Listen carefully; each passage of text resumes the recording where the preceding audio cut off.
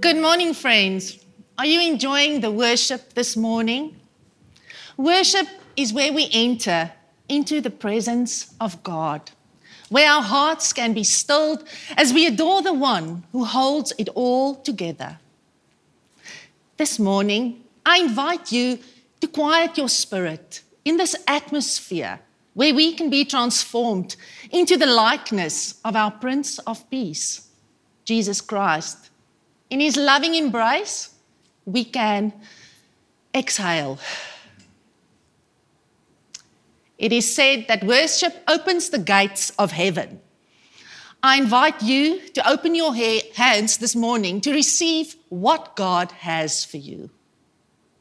He is the most loving, generous, and forgiving Father you can ever ask for.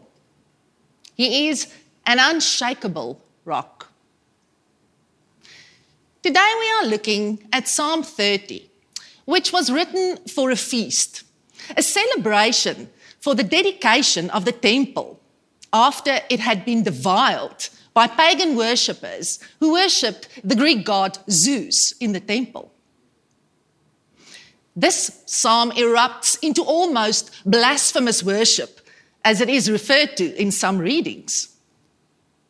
Allow me to read to you from verses 1 to 4. Lord, I will exalt you and lift you high, for you have lifted me up on high.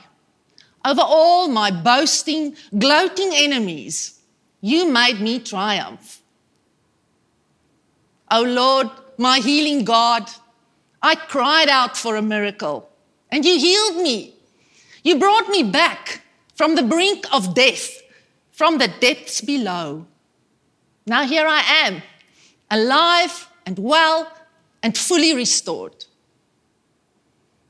Oh, sing and make melody, you steadfast lovers of God. Give thanks to him every time you reflect on his holiness. My question for you today is, what makes any man fall to his knees with tear-filled eyes whilst releasing the most raw, pure emotion and sound that he can muster in adoration of God? We don't see that play out often.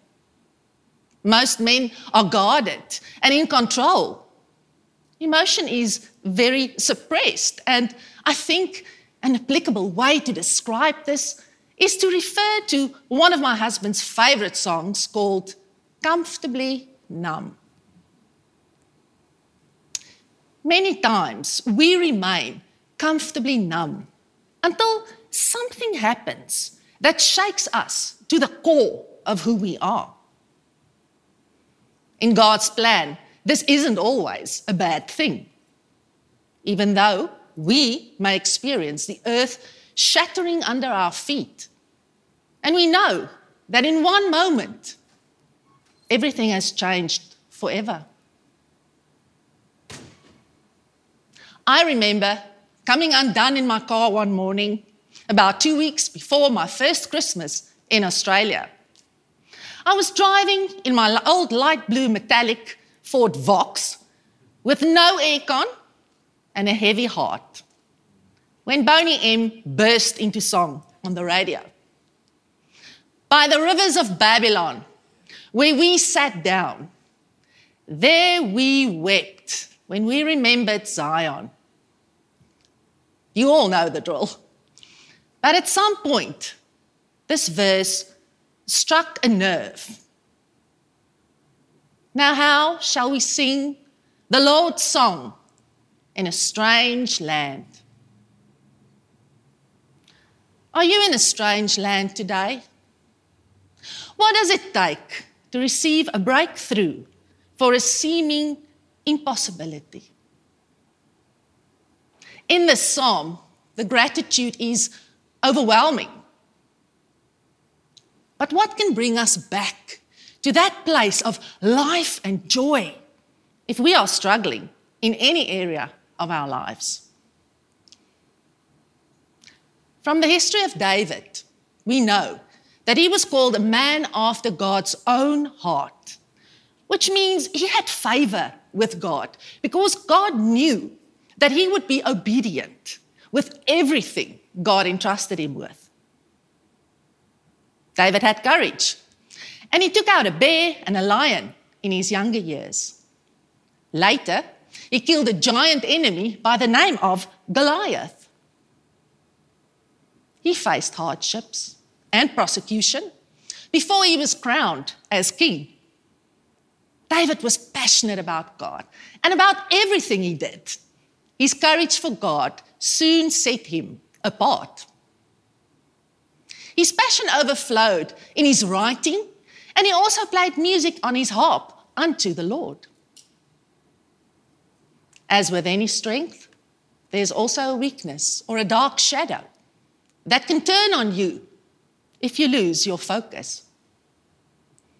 David, being the warm-blooded, passionate man that God created, one day spotted a beautiful woman taking a bath outside. And his passion took over and he committed adultery. Not only did he cheat with another man's wife, but he also decided to get rid of her husband and placed him on the front lines of a battle where he lost his life. David lived with this sin that was veiled in his own heart, and we can imagine how he justified it to himself. She never loved him anyway, or, chances were very good that he would die in battle. I don't know about you, but I can certainly think of ways that I have justified my own sin in the past. It can take us to a dark place, a scary place, when we don't turn to God in our time of deepest agony. We start slipping down a dangerous slope. And sometimes it is a much-needed wake-up call. The psalmist describes this desolate place and how he felt comfortably numb as he continued on his stray path. He writes, "I remember boasting, I've got it made. Nothing can stop me now. I'm God's favored one. He's made me a steady mountain." But then, suddenly, you hid your face from me. I was panic-stricken and became depressed. When we realize that we are in a dark place, it's easy to wonder, what happened to God? But if he never moves away, and his love is unconditional and unchanging, then guess who has moved away?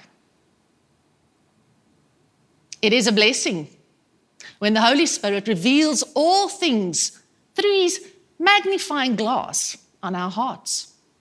And he reveals what is hidden on the inside.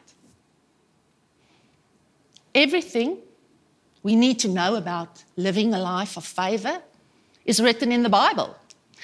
And if we remain sincere and obedient, we live as favored children of God. To be favored means that someone delights in you, that someone thinks that you are just the bee's knees. This means that you have total freedom and acceptance with God. He enjoys you, and all the quirks he made you with, he provides for you. He wants you to relax in his love. He holds nothing against you, and you can relax because he took care of all your sins on that cross. We always go the extra mile for those we favor. We help them out. We give them opportunities that delight their hearts. We comfort and encourage them. Of course, life does not always run smooth. But we can be secure because God has our back.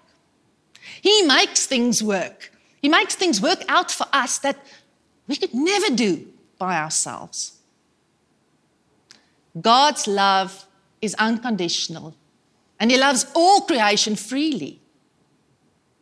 However, if we want to find favor in the Lord's eyes, we have to turn to the book of Isaiah.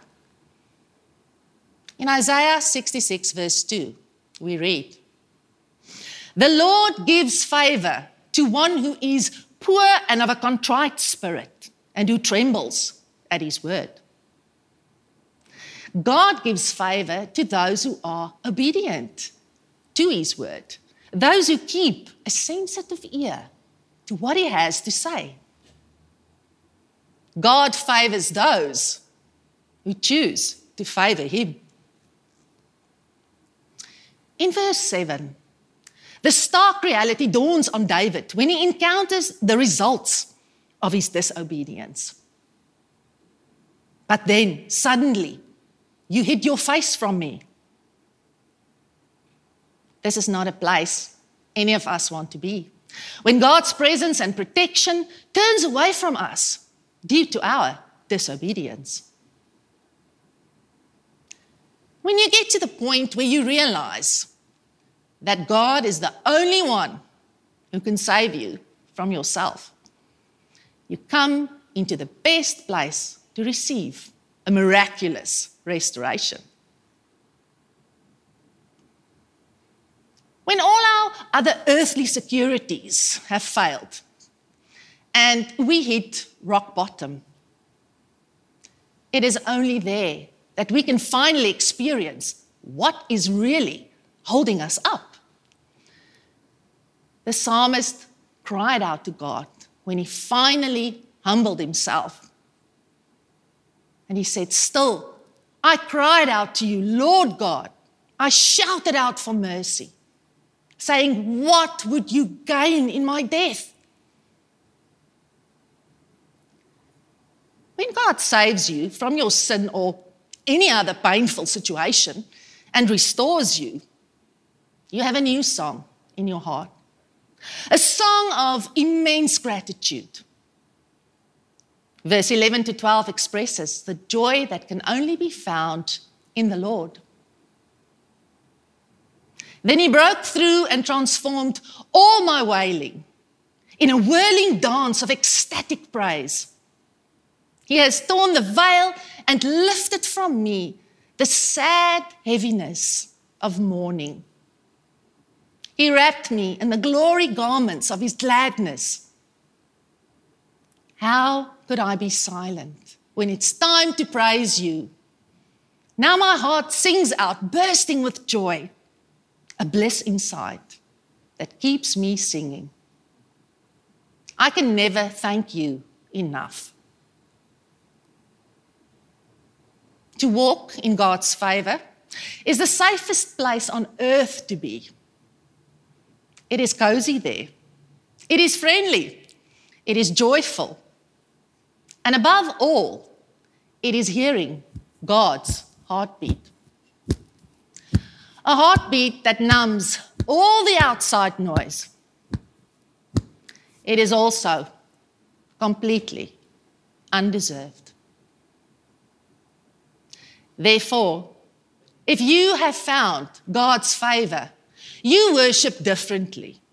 Your worship becomes a lifestyle which influences every part of your life. And all you want to do is offer it back to God continuously out of a sense of deep gratitude. When we love God, we want to get to know Him through His word. We want to listen to His Holy Spirit and obey what we hear. Sometimes we experience a restlessness in our spirit, or we see the results of sin around us, and at other times the Lord might send a believer to us, as was the case with David, when the prophet Nathanael had to confront David about his sin. David humbled himself and had a remorseful spirit. When we worship as a community of believers, we declare that God's promises are true. We live to to tell the stories of his faithful deliverance in each and every situation we face. We know that trials will come. Illness, relational pain, financial strain, and the effects of sin. But we also know who holds the winning card. Today, I declare to you that you are God's most favored child. Keep on praising him in a strange world until the gates of heaven pour out your promised healing. He promises that weeping may endure for the night, but joy comes in the morning.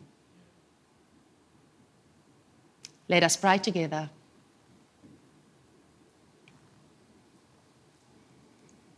Heavenly Father, we thank you for bringing us together on this glorious morning. Thank you that we can be in your presence, where we are safe and protected. Thank you, Lord, that we can praise you. This morning we lift up our voices to see you open the gates of heaven, Lord, and bless us with your promises. Everything in your name is yes and amen. We come before you as humble children. Lord, we know you will never loosen your grip on us. We praise your holy name. In Jesus' name, amen. Amen. What a great word, thanks.